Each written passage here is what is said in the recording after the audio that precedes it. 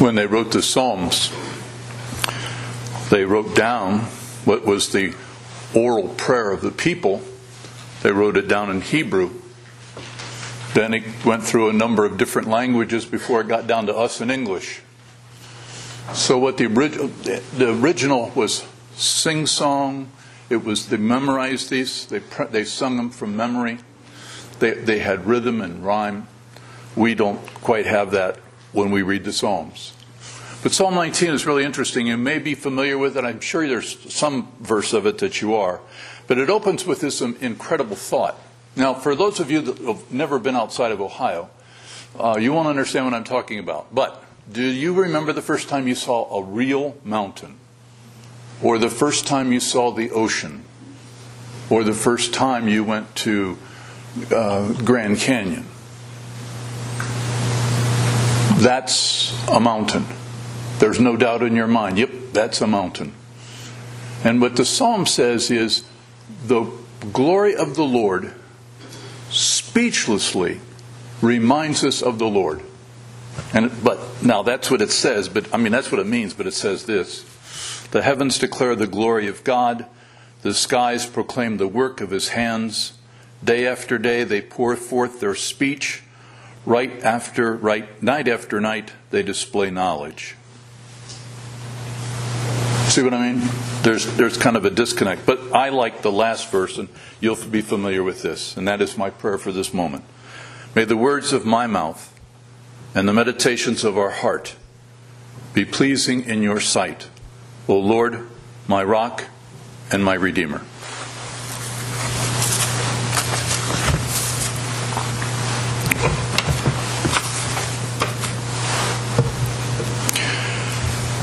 Six weeks ago, John came to me and said, I'm going to a baptism of my grandchild, Ayla Rose, in Pennsylvania. I'm going to miss on the 9th. Can you preach for me that day? And I said, sure, no problem. I had 6 weeks to prepare for this message. Usually I had 6 days. 6 weeks is like a lifetime. Clearly, I could have you here until 3. So as you need to leave, just get up and go.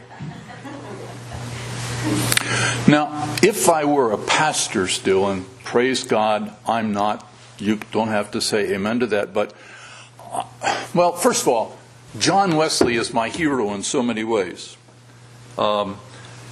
He said once, never to be forgotten, the preacher should have the Bible in one hand and the newspaper in the other. Meaning that what the preacher's responsibility is to help make sense of what's happening to us this day. So, something happened this week. Something pretty significant, I think. And if I didn't know better, I would preach about it, but I'm not even going to mention it. I will say this. The world is divided into 2 parts. Those who didn't watch the Super Bowl or the halftime show, and those that watched the Super Bowl and the halftime show and shouldn't have. I asked a friend of mine who has young boys at home, I said, how'd you like the game? Well, it was one of the best Super Bowl games ever, clearly, especially if you were rooting for Kansas City. But I said, but how about the boys? He said, well, fortunately, they were out of the room at the time. And I got to believe in a lot of homes across this country, parents were saying things like, is there any more ice cream in the refrigerator? Or, I hid the Girl Scout cookies. You guys want to see if you can find them? Or, go play in the traffic. Just anything to get them out of here. I am positive that there are very few families where the parents said to their children, especially to their girls, oh, come in here and look at this. This is really... But I'm not going to talk about that today, I'm sorry, so never mind.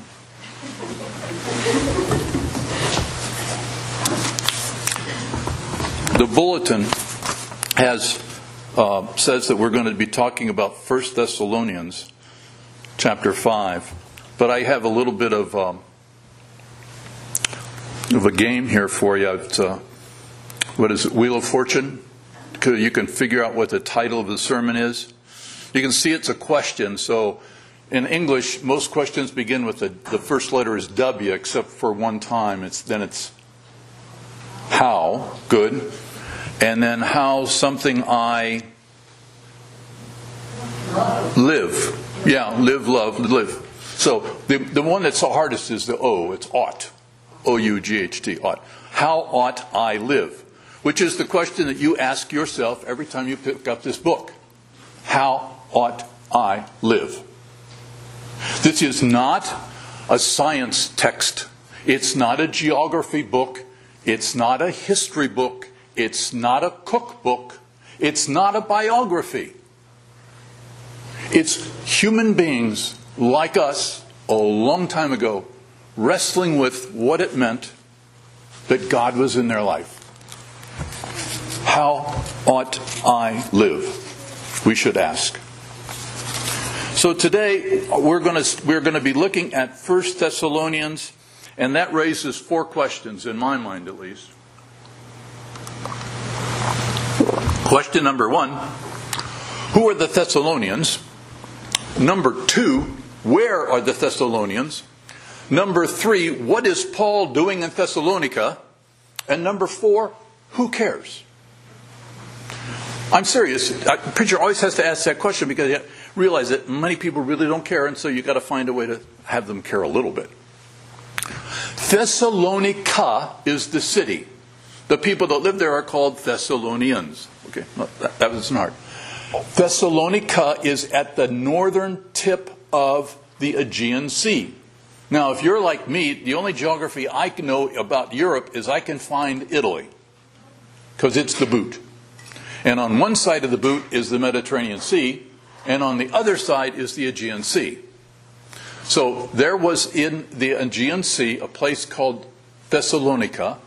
It was a harbor. It was a trading port. It was a very cosmopolitan city. There were a lot of people there. It was not a Nazareth.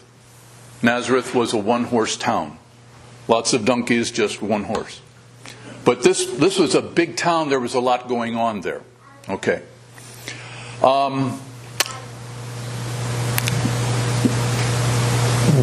What was Paul doing there? Well, the reason you ask that question is, where is Thessalonica?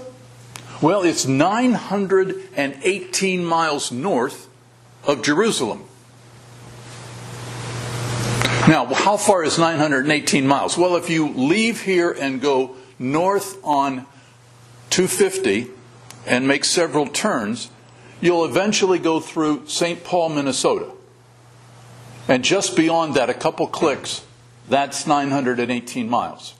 If you choose to go south on 250, pick up 71, go down, shoot over and pick up 95, which is a parking lot, and go down far enough, you will come to the border of Georgia and Florida, 918 miles.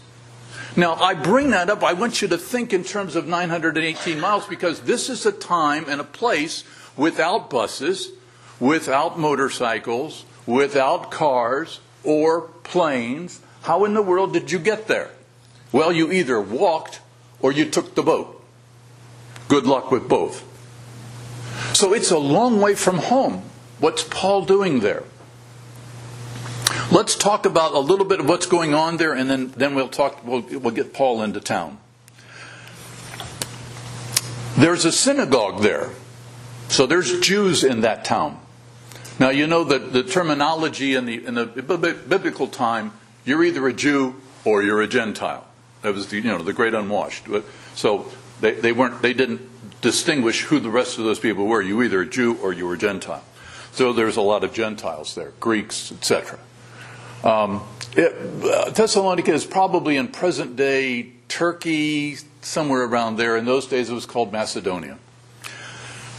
In the town, there were shrines for idols. Little shrines along the road to remind you that the gods are looking over you. They were the god of fertility, the god of harvest, the god for the farmers, the god, etc., etc. And those little shrines were all over the place, and the people paid homage to the idols there.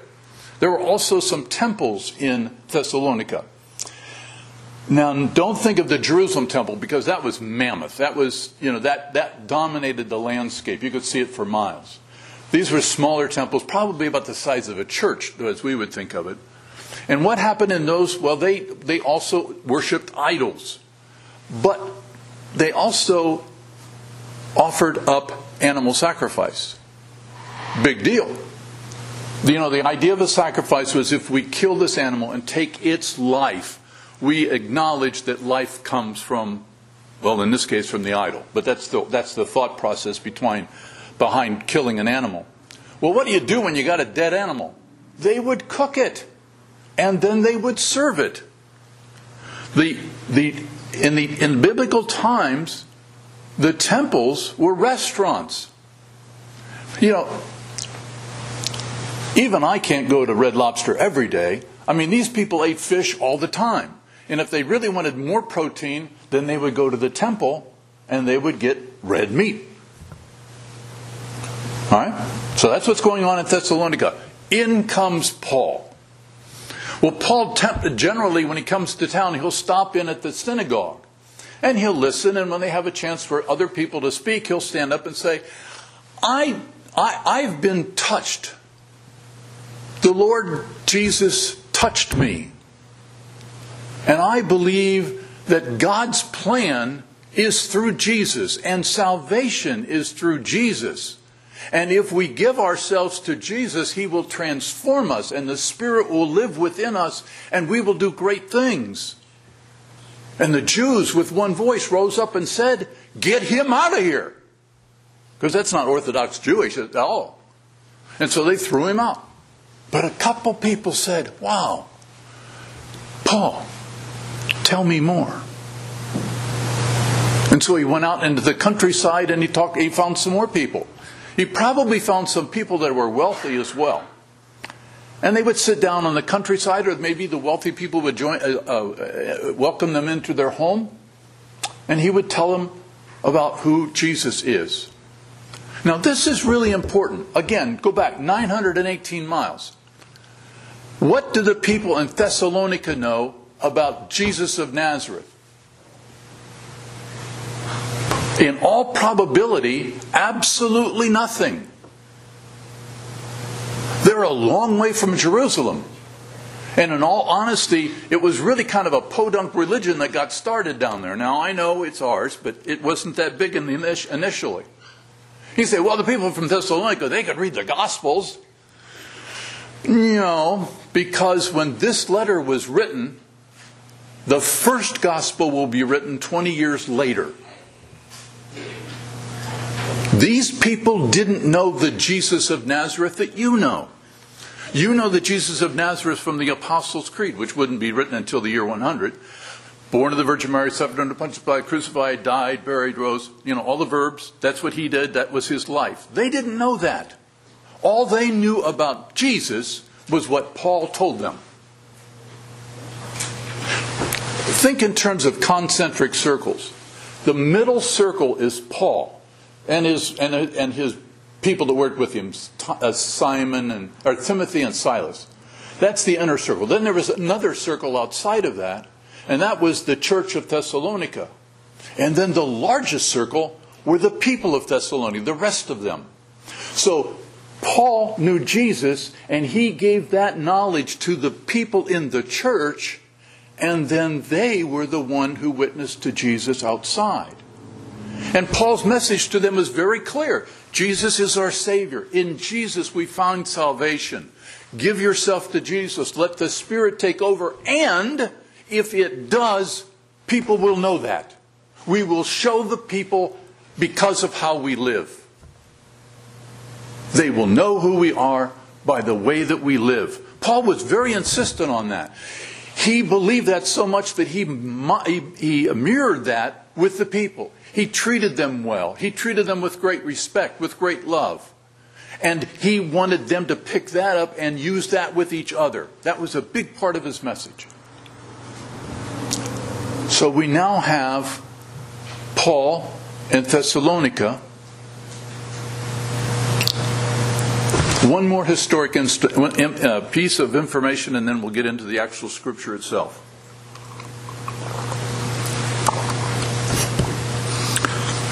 Remember that old joke about walking and chewing gum? I'm to that point in my life, I'm just lucky to walk. Okay, I'll just one at a time. Do you remember the Sunday that we came here a couple months back? I think it was in the summer. No, it wasn't. I think it was in the fall. And they met us at the door and they said, "Church is downstairs."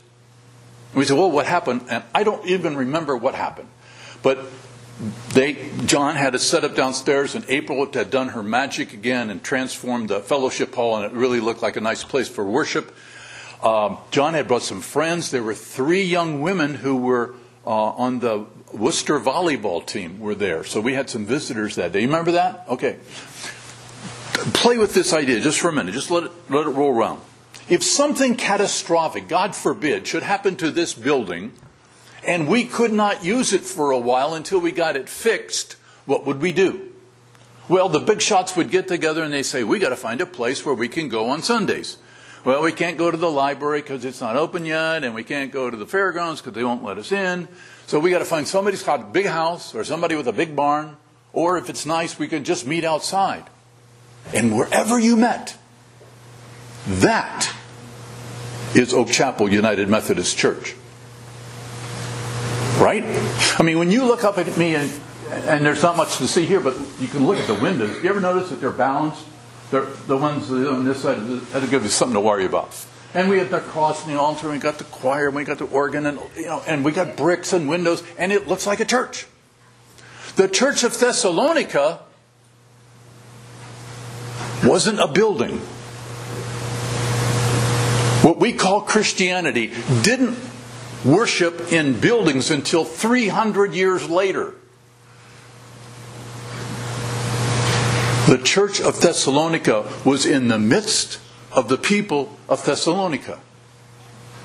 So think what Paul is saying. Paul is saying, Jesus is your Savior, Jesus is your redemption, now act like it, and our witness will show throughout. People will come to Jesus because of how you are, how you live. Now, the book of Thessalonians, let me get into it. See, I told you I could go till 3 easily, and I'm just getting started here. I'm kidding. The book of Thessalonians is 5 chapters long. The main theme is encouragement. You guys are doing a great job, says Paul. You are really, everybody's talking about what you've done. You're doing a great job, and we really love you. He had since moved on, and he wrote a letter back to him because I heard a couple things, but he was encouraging them with this letter.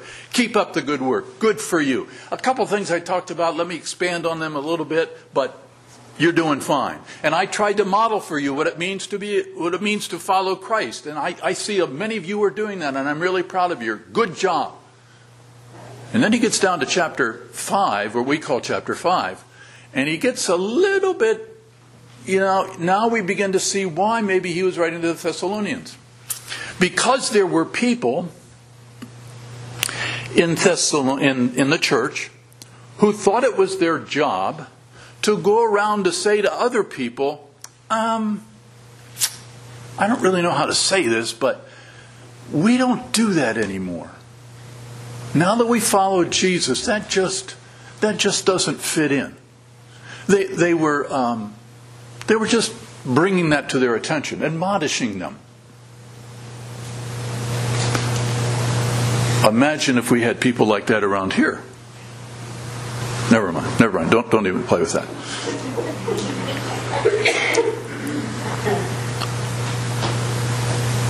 So Paul says, there are people that do that. Be nice to them. Be nice to them. Please. Now, if you would take some of you brought your own Bible. That's cool. We're on 1 Thessalonians chapter 5. Now, some of you, your Bible's in here. And that's where you find the scriptures. Now, for older people, they're really saying, what are you doing with your phone in church? That's where their Bible is. They've got all the translations of the Bible here. They can even go back to the Greek and the Hebrew on their phone. So if you have your phone and you want to follow along, that's fine. If you want to use the red Bible that's in your pew, it's page 1239. 1239. 1239. It's on the right-hand side of the page, and I think it would be to your advantage to follow along. Otherwise, it may be a little confusing. And I've never sent anything confusing.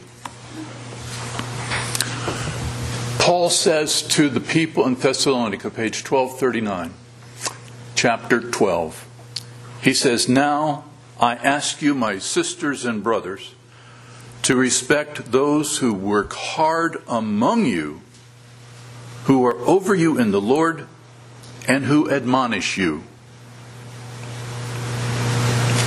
So he got word that there was this going on, and he said, let them do what they think is right. It's okay. They work hard among you. Be good to them. Verse 13, hold them in the highest regard in love because of their work. And then he says, live in peace with each other. Now, peace, my brothers and sisters, is not the absence of war. Peace in the Scriptures means something like what is inside is also outside. The synergy between what's inside is also outside. The authenticity comes forward. It's also about justice. There's an expression that says character is who you are when there's no one around to see you. Character is what you do on your own when you're on your own. That's what peace is about. That's what and when he says live in peace, give each one its due, be good to people. Chapter 14. And I urge you, my sisters and brothers, warn those who are idle. Encourage the timid. Help the weak. Be patient with everyone. Oh my golly, that's in Scripture. Be patient with everyone. Patty recites that verse to me a lot.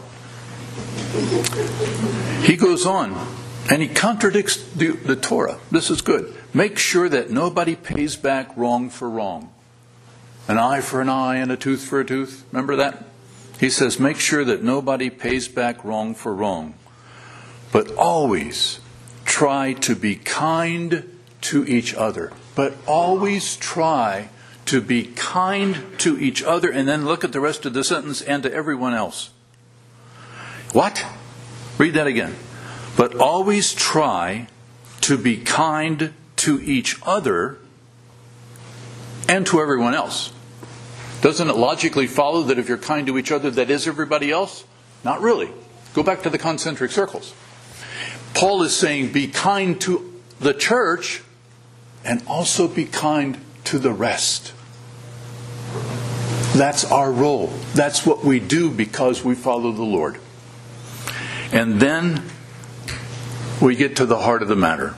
He says, be joyful always. Pray continually. Give thanks in all circumstances. I love it. Rejoice always. Pray continually. Thank God for everything. What would the people say when they read that? They would say, Paul, whatever you're smoking, pass it around. Are you kidding me? How can you do that? Rejoice always? Pray continually? Be thankful for everything? How can I do that? But if you think about it, I got a couple of examples I think may work. I don't know. Every guy, whoever played a sport, I'm sure women are the same way, but I can only speak for guys. If you play the sport, then you think you can coach it. So every guy is, if he's into sports, is somehow a coach or an authority on the Browns or something. You never mind. If you have an athlete that you're working with as a coach, you're going to tell them, you're going to teach them three things. First, you're going to teach them how to use their body, where to put your feet, how to use your hips, where are your hands and where do your shoulders go, where does your head go. They need to choreograph all of that so you're in position to do what you need to do. So first, how your body works. Second, strategy. When this happens, we do this. When this happens, we do this. When this happens, we do this. And you have to learn that. That's why baseball is so hard to learn, because the only way to learn baseball is you have to play it over and over and over again, because every time there's a different play. Baseball is really unique in that sense. The others are not as much. And then he would say, and trust your team. Pray always. Pray continually. Now, what does prayer mean? We've lost its meaning today. What does prayer mean? Prayer has nothing to do with words and everything to do with your heart. Amen? Prayer has nothing to do with words and everything to do with your heart. And so the coach is telling you, you're going to communicate with each other so we can get the job done and we can stay on task. And finally, it says, be thankful for everything. Keep your head in the game. Don't worry about the last play. Don't go there. Go ahead. I think a coach would say that. Rejoice always, pray continually. I wouldn't use those words, but I think it's the same idea. Let's do this one. I look around. There aren't too many of you in here that are dating. But if you were dating and you were looking for somebody to spend the rest of your life with, what are some of the criteria that you would use? Well, you probably would look for somebody who's up. Somebody who sees the good things in life. You don't want to hang around with somebody that's always griping, always complaining. Oh my golly, I'm under. So rejoice always. That's the kind of person you want. You want to talk. You want to meet somebody. You want to spend your time with. That you can talk to them. Well, we don't get along that well because I don't know what she means. You never know what she means, and you never know. And be thankful for everything. Be thankful for everything. One of my bosses in business talked to me about horizons. He said when you stumble, it's all to do with your horizons, what you're looking at. And then you can see this in that context. That makes a lot of sense to me. So when Paul said that to the Thessalonians, he was serious. He said, rejoice all the time.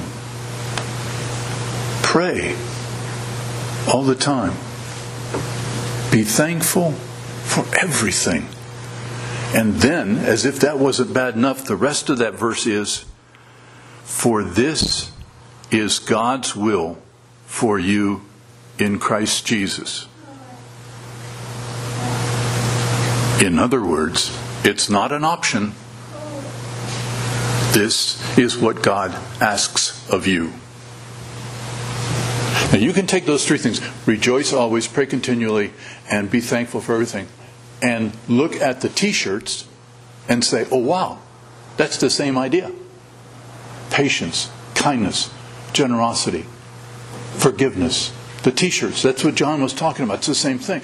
If we had time, we could go through the 10 Commandments and show that the 10 Commandments correlate with rejoicing, praying, and being thankful. We don't have that kind of time. We'll cut back there. He goes on and says this in verse 19. Do not put out the Spirit's fire.